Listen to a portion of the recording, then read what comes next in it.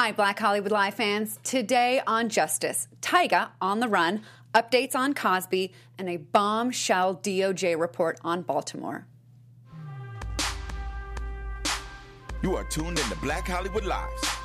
Justice is served. Hello, Justice fans. Thank you for joining us on another episode of Justice is Served. This one, we've got some crazy updates on what the DOJ just released this morning on Baltimore. But we're going to start off with something lighter. Thank you for joining me. My name is Chelsea Galicia, and I am joined by my co-host and fellow attorney, Shaka Smith. You can find me on Twitter and Instagram at Shaka Strong.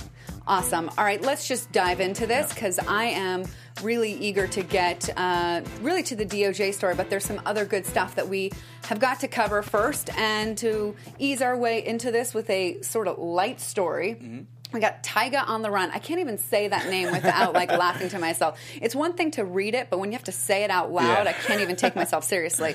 So he is somewhat on the run. Yeah. Why did a judge put out a warrant for his arrest? Yeah, so there's a bench warrant issued for Tyga's arrest.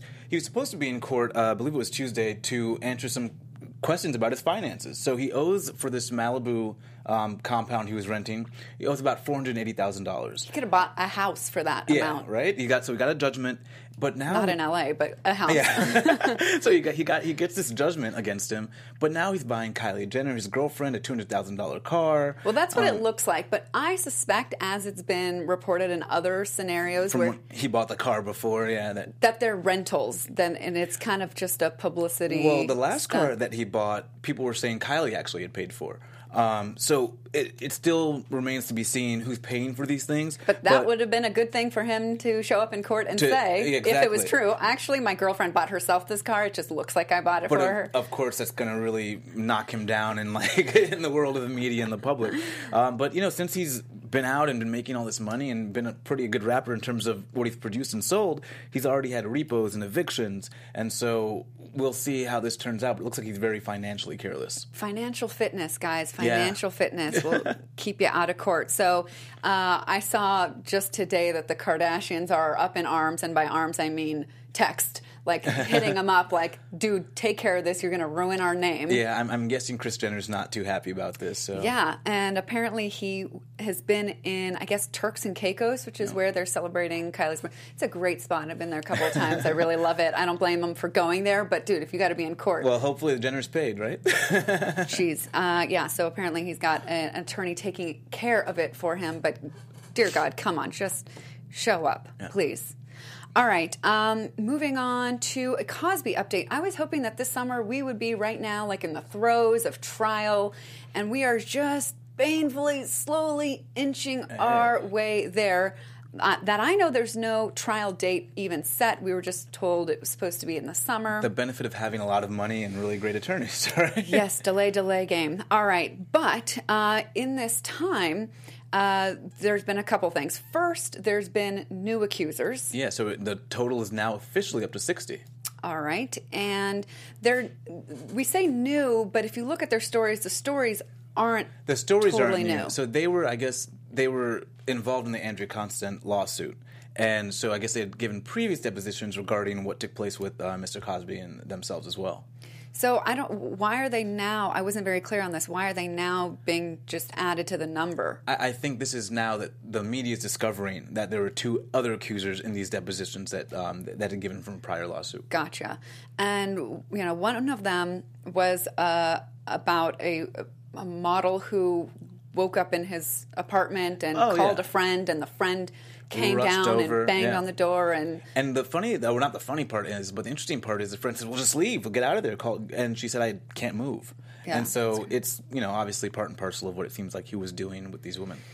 Oh, man. And then on their way to trial now, the attorneys for Bill Cosby are trying to keep out a very damaging statement that he made over the phone to Andrea Constand's mom. Yeah, well, what's curious about a lot of these stories is that Bill Cosby, after he commits these acts, turns out to be, show some financial largesse and decides to pay for schools and, different things to, I guess, obviate whatever he's done.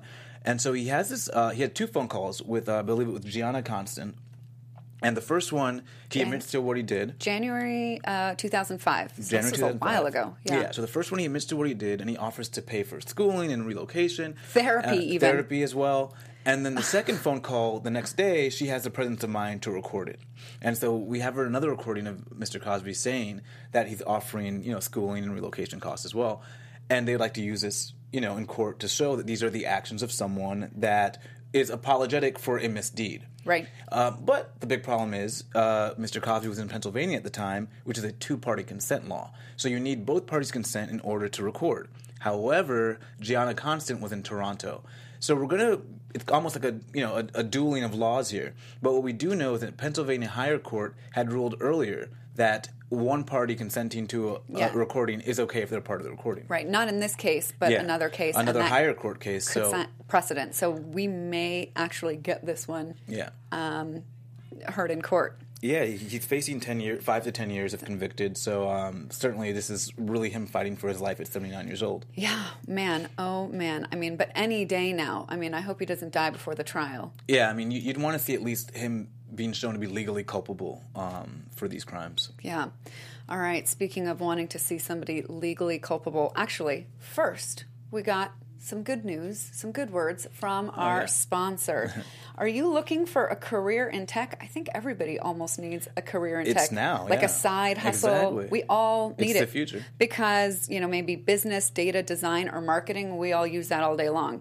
Trying to get that promotion or raise? Yeah, always. For sure. To excel in your career, you need 21st century training and skills. General Assembly is the largest and most respected school worldwide for people seeking to grow their talents and master the marketplace. Good stuff. Whether it's learning remotely online, because who has time to go to class, but they have in-person classes at one of their beautiful campuses, you can join the 350,000 people, that's a freak load of people, who have already gotten the training needed to propel careers in tech and business.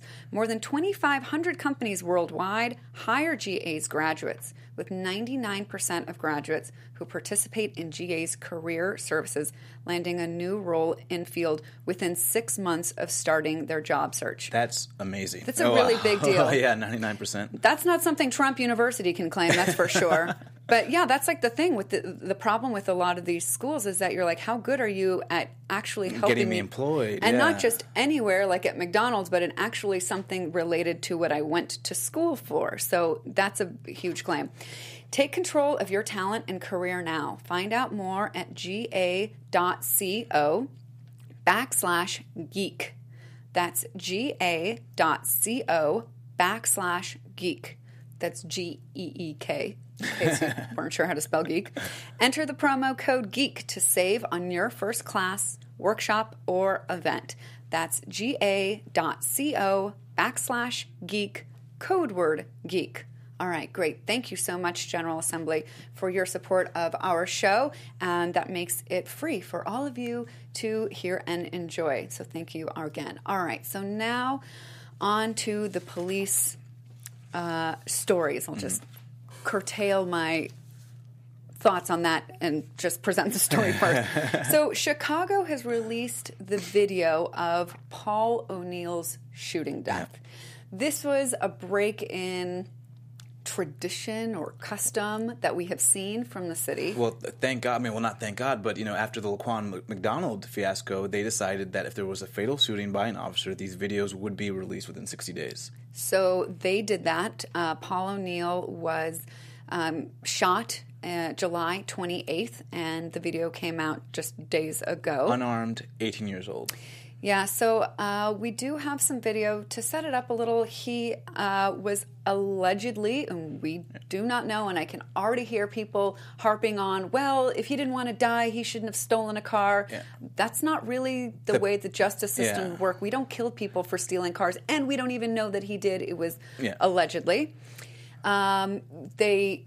So he called it in. Yeah, so he hits two police cars, and then, he continues, and then I guess he gets out of the car and starts to run. Apparently, they fired at him when the cars were actually moving. Yeah. And then Paul O'Neill slams head-on with a police officer, jumps out of the car, begins to run. And the video doesn't show the shooting itself, curiously enough. Yeah, we'll have to get to that. But what's interesting is that the Chicago Police Department, their basically their protocol is if the only instrument of possible fatality is the car, the officers are not supposed to shoot at that person. Yeah, you're not supposed to be shooting at somebody just running unless they're in actual danger, and they didn't even know for sure that he was armed. He wasn't, and nobody had called in to say that he was. And so this was a direct violation of departmental policy. For sure. All right. So the video is a bit long, but we're going to look at the most, I guess, harrowing parts of it, and I'll be watching it for the first time with all of you. Go ahead, Zach. Put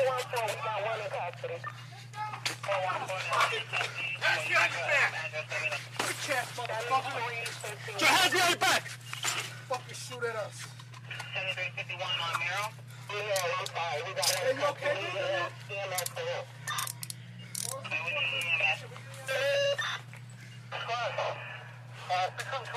Thunder is in the yard, 7340. Roll the ambulance. You got anything on you? 406 boys, shots fired by the police. You shot too? Huh? You shoot? Yeah. You? And they shot at us too, right? One. I shot at the car after it almost hit you. Is anybody okay? Is everybody all right? Yeah. Is the officer shot? I don't know, bro. I don't know. You're not hit, right? What's a good average? At this point, do they even know that he was hit? Well, you hear the officers say they shot back at us, right? So they don't even know that whether or not he was shooting back at them. He's just pure conjecture. My fucking knee hurts. My fucking arm hurts. I don't know if it's from hitting us in the car. Yeah, I think we're. So yeah, the video goes on, and some of the video that we're missing, or we won't, I don't think we'll see here, shows the officers slapping each other, kind of giving like a hug. Yeah. And so I think it was disconcerting, almost the celebratory nature of it. Well, I mean, clearly they're concerned about each other, but they have zero concern for Paul O'Neill's life. He is laying on the ground, shot in the back. They cuff him still. He almost looks lifeless there, yeah. Yeah, I mean, what we're watching in that moment is a dying man. Yeah. And the three officers involved have been stripped of their badges, which is, it was good to see that at least some immediate action was taken, and I think that is in response because they can see what the community is seeing, and they know that they have to have a quick response in order to kind of satisfy the community when these officers are shooting unarmed teens. This was egregious, but what are the chances that we'll actually see any criminal convictions? I'm not that hopeful because they do a really great job of making it seem like this, and it may have well been, I wasn't there, a crazy, chaotic scene that they didn't know if they were being shot at. Well, what's curious is the officer that actually shot Paul O'Neill, his body cam somehow has malfunctioned. So we're missing that footage. Another curious thing is that another officer after the shooting tells other officers, turn off your cams. And they have video of that, of him telling people to kind of turn off their cameras. That is not good news at all. So my concern about getting any convictions here is that we have this old Supreme Court, decision that we have to look at it from a reasonable perspective of the officer at the time, not in hindsight, and that if they, I guess, reasonably believed that the perpetrator was armed, even though he wasn't, they may well be able to walk away from this. So that's an 89 decision, Graham versus Connor, and it's about the officer's reasonability at the time. I don't believe it was reasonable to shoot at this person who was unarmed and running away at the time. And so that's my personal belief, and I think it will play out in the courts. It will definitely play out in the courts, but it's I think it will play out on the side of conviction. I mean, I certainly hope that you're right. I guess maybe just by now I've seen so many cases where like, oh my God, this one has to be a slam dunk, and then you hear the officer feared for the safety of himself and the others, and when really they were the one putting the officers in danger by shooting at the car, when in some instances police officers were in the line of the shot. So it's one of the times, though, I really do like the city's response. Or the police department's response. I like that the 3 officers, their badges were stripped right away, and I like that. Except that, the Chicago has had this. I mean, Laquan McDonald, that one was another egregious case, and that one we're still pending trial on. But even after that happens, the officers behave this way. It's like, well, I think it's going to take some time for these measures to take effect within police department, for them to realize these measures. How about they know that they're being recorded now? So many of these go public, and they still do this. I just don't understand it. We still have a malfunctioning body camera, and we still have officers malfunctioning, and we still have officers telling other officers to turn off their cameras. So I think while it's starting to sink in, it hasn't done so completely. I mean, and the attitude of these people. One of them says, effing desk duty for 30 days now, motherfucker. So, it's like, I took a life, but... What a bummer. I got to go do desk duty for a month now. But thank God we at least got these videos in a timely manner, and I really do think this will probably end on the side of conviction. Okay. I really, really, really hope that you're right on that. And some stories give us hope, like the one that came out this week that found a police officer guilty. Yeah. This is like maybe the 20-something time in the last 10 years or so that an officer has been found guilty. This was Officer Stephen Rankin, who was found guilty of manslaughter in the death of 18-year-old William Chapman. Mm-hmm. Oh, my goodness. Yeah. This actually happened. How did it happen? Well, so William Chapman goes to Officer Rankin is at a Walmart, and he's investigating a security officer's report that William Chapman has done some shoplifting. Now, we have conflicting reports about what happened. Some people say Chapman was shot with his hands up. Some people say Chapman was charging towards the officer. After he shoots and kills William Chapman, he says to, I believe it was a Walmart employee, "Oh, this is my second one." Yeah. Because this is not the officer's first time of shooting someone who was unarmed. He shot an unarmed 26-year-old. This guy was white, however, and I believe it was 11 bullets. Yeah. And he was not, not convicted. He was kept off patrol for 3 years. Right. But he was not convicted. So finally, here we have a conviction. And they actually sought to keep out that statement to the employee, which was, this is my second one. Yeah. And in the law, we have something called hearsay. And generally we say you can't bring in hearsay because... People love to use that word, and then they have no idea what it really means. So please school us. Yeah, and so the idea is when generally people talk, it's not very reliable. If you heard from someone else, but we have instances where we say this is a reliable, source. So spontaneous utterances, right? If it's an excited utterance, then and so right after the shooting... Contemporaneous admission, Yeah. something of that nature. Oh, yeah. And so law school is trickling back into the mind. Yeah, we have a dying declaration, and there's different instances in which hearsay is allowed in. Interestingly enough, they didn't argue that it wasn't hearsay or that it didn't fall under the exception of excited utterance. They argued that it would be more prejudicial than it is probative, which is another element of the law. The go-to thing that you argue if you want to keep something out. Exactly. So if you think a statement is so prejudicial that there's nothing the jury can garner or the judge can garner from it, and it doesn't really help advance the case, then a judge would keep it out. However, I guess they found it was a statement that was germane to the actions here. Oh, man. So now the question is, how long will he spend in prison? He faces up to 10 years, but the jury recommended just 2.5. Yeah. Arg. Well, I think it's probably because we have this sort of Graham v. Connor that maybe you don't know the name of the case, but we still have that in the back of our mind that we should trust our police's, reasonable assessment of what's taking place. Yeah. So 2.5 years. That seems quite light, though. So we'll see what the judge decides to do on that one. All right. And, he's obviously been fired. He was fired during trial. But just for a little, context, there's been about over 1,000 shootings by police. Only 74 officers have been charged. And of the 74, this would make the 26th conviction. In, the last 10 years, since 2005. Yeah. So, it gives great context to how uncommon a story like this is. And so I don't know if it's like finally, I don't know, it doesn't feel like, well, we're going to woohoo. need some more convictions to say this is a trend where police are being held accountable for these kind of shootings. Yeah. And then we hear about the DOJ report on Baltimore today. And if your heart doesn't break while reading that, I question whether you have one. Yeah, I do like the DOJ has been so proactive, especially after Ferguson. Yeah, so this one followed the death of Freddie Gray, the case that we've talked about extensively here, where none of the officers were convicted, or eventually some of the charges against officers were dropped because of the lack of convictions of earlier tried officers. Perhaps this is the one ray of light that's come of this tragedy, is this report. And the DOJ doesn't hold back.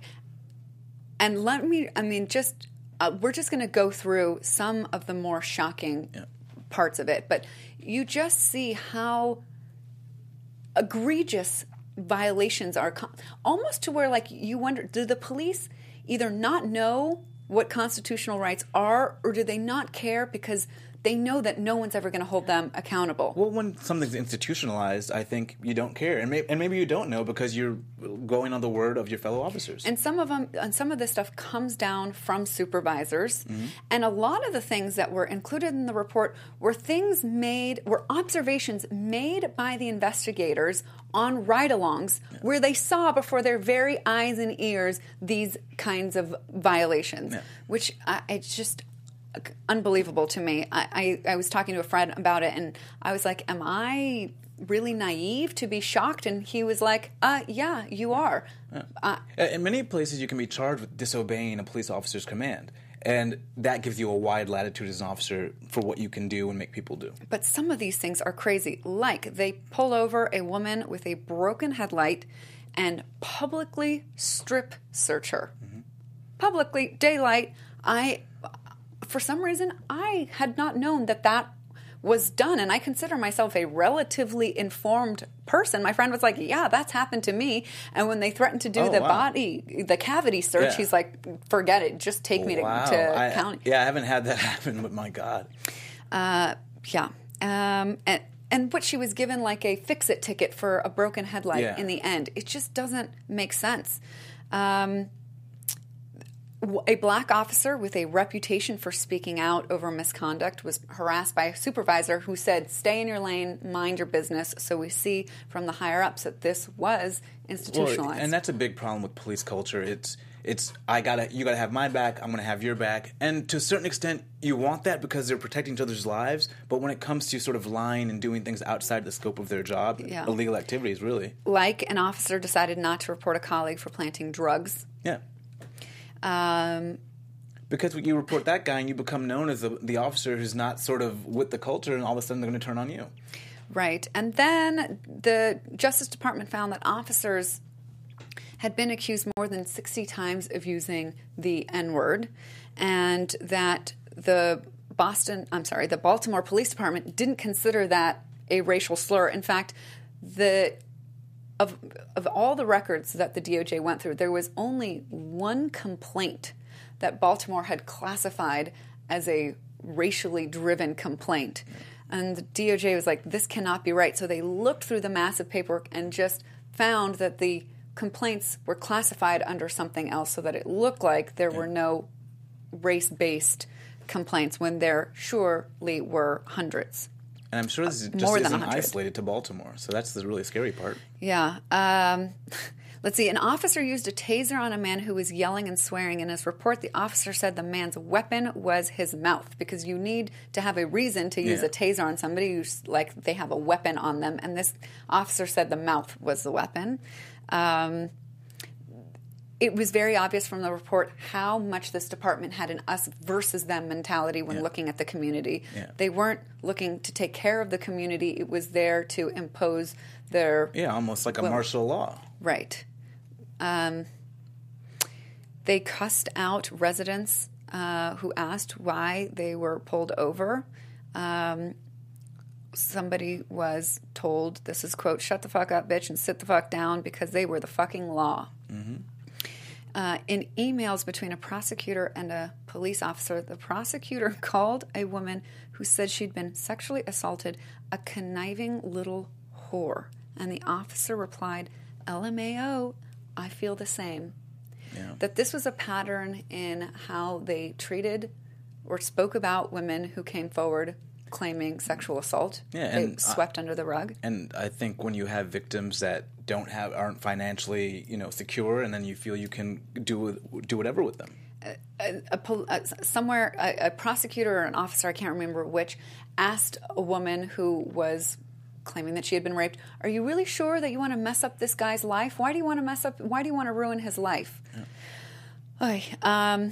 The whole department just needs retraining. Yeah, the officers described stopping people without evidence of wrongdoing, and the supervisor would just say, this was one of the instances that happened while an investigator was on a ride-along, that a supervisor told somebody to stop them, detain them, and the officer's like, "Why? I don't have a reason," and the supervisor was like, "Well, just make one up." Oh, yeah. That's frequent. I've been stopped several times for no reason, so that one I can definitely relate to. But the part about the investigator was in the car and the supervisor said, "Just make something up," is the part that is just so shocking. There's no awareness. There's no awareness of the law and what they should be doing.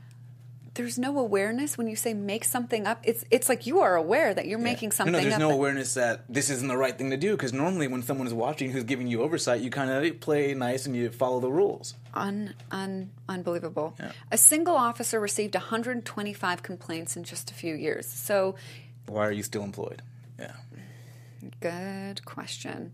A commander instructed a sergeant to tell her officers to lock up all the black hoodies in her district. Oh, this is also really bad. They had a trespass arrest form that already, you have to fill in people's information, right? Well, their form sort of had a template with black male already filled out in the description. Racist much? Jeez, yeah. To some degree, it's not much of it surprising. It's surprising that it happened when they had oversight. Yeah. The report is. It's just, I don't know. On the one hand, I am so disturbed. I was actually crying as I read it this morning. This took quite a bit of my day this morning to just read it and to sit with it. And then the next thought was, am I silly to be not upset, but to be surprised? Or am I so out of touch that I didn't know how bad this was? Because Ferguson was pretty bad. Yeah. And Ferguson was infuriating, that DOJ report, and what I remember most about it was how they used the residents to just make money off of them. Yeah. And that really upset me. Here, the theme was just be a monster towards people. Yeah. And I don't know, I guess I'm feeling really naive and gullible. Like, I cannot believe that there are people in power that treat other people this way. I've seen so much of that, it doesn't surprise me. But again, I was surprised that they were acting that way with oversight. Yeah, so now the next step will be that the city of Baltimore will have to come up with a plan with the DOJ. It will be supervised, and that's how change is supposed to I don't even know what you can do there. It's like, would you fire every police officer, then just rehire a bunch of new ones? That's actually the thought that came to my mind. But that's what it feels like you should do, but, logistically, that'll be tough. And I think that an important thing that we need to address is that, yes, read this report. Mm-hmm. Don't become violent, even if that feels like the natural thing to do, because chances are you will read things in here in this report that will set you off. Yeah, my own challenge for myself is, through reading this stuff and doing these stories, is if I ever get stopped, I really have to treat that officer with as much respect as possible, even though in my mind he's already part and parcel of some of what's going on. Yeah. And so I think we have to remain kind of objective, but also very smart as well. And so I'm wondering, like, if I'm Black Lives Matter movement and any of these groups, like the 50 groups that came together that we talked about, was that just last week about how they came together to create a platform? Yeah. What is the best move here? And I think that their rallying cry should at this point just be read the report. Yeah. #DOJ Baltimore. Yeah. And you don't even need to add your analysis, although sure, I've added plenty of my own analysis and commentary. But if everybody just says that one thing, read the report, people on the side of, oh, stop this war on police, if they just read the report, you would think that maybe that would change their minds, but I've seen such damning evidence, and people just don't change their minds. They find ways to make it acceptable, or ways it's not true, or ways that it's somehow sort of a liberal push, So hopefully it changes some people and they realize what's happening, but I don't have hope in that aspect. Oh, man. I mean, I hope that I'm not alone in people who are interested in understanding the experience of other people and what police departments are like across the country, and wanting justice for everyone in the United States. And the first step is for all of us to become aware of the problem. And I know that there are people out there like me who care, but just didn't know things were this bad. And people have to know it's not isolated to Baltimore. It's not just this bad in Baltimore. This is like systemic nationwide in different areas, different pockets. It's not every police department, but certainly it's not just isolated to one city, one state. And so, and even having some vague sense of that, I was still surprised. And so I would still just wish that every American would just read the report. I like that. All right. That is going to be it for us today. Thank you for joining us on this episode of Justice is Served, and we hope to see you here back next week. Yeah, download us on iTunes, give us 5 stars. Comments, all of it's welcome. See you next time. From executives Kevin Undergaro, Dario Kristen, Tiana Hobson, and the entire BHL staff, we would like to thank you for supporting Black Hollywood Live, the first online broadcast network dedicated to African American entertainment. For questions and comments, contact us. info@blackhollywoodlive.com. Like us on Facebook, tweet us, or Instagram us at BHL Online. And I am the official voice of Black Hollywood Live, Scipio, Instagram @KingXOBay. Thanks for tuning in. Hollywood Redefined. The views expressed here are those of the host only and do not necessarily reflect the views of BHL or its owners or principals.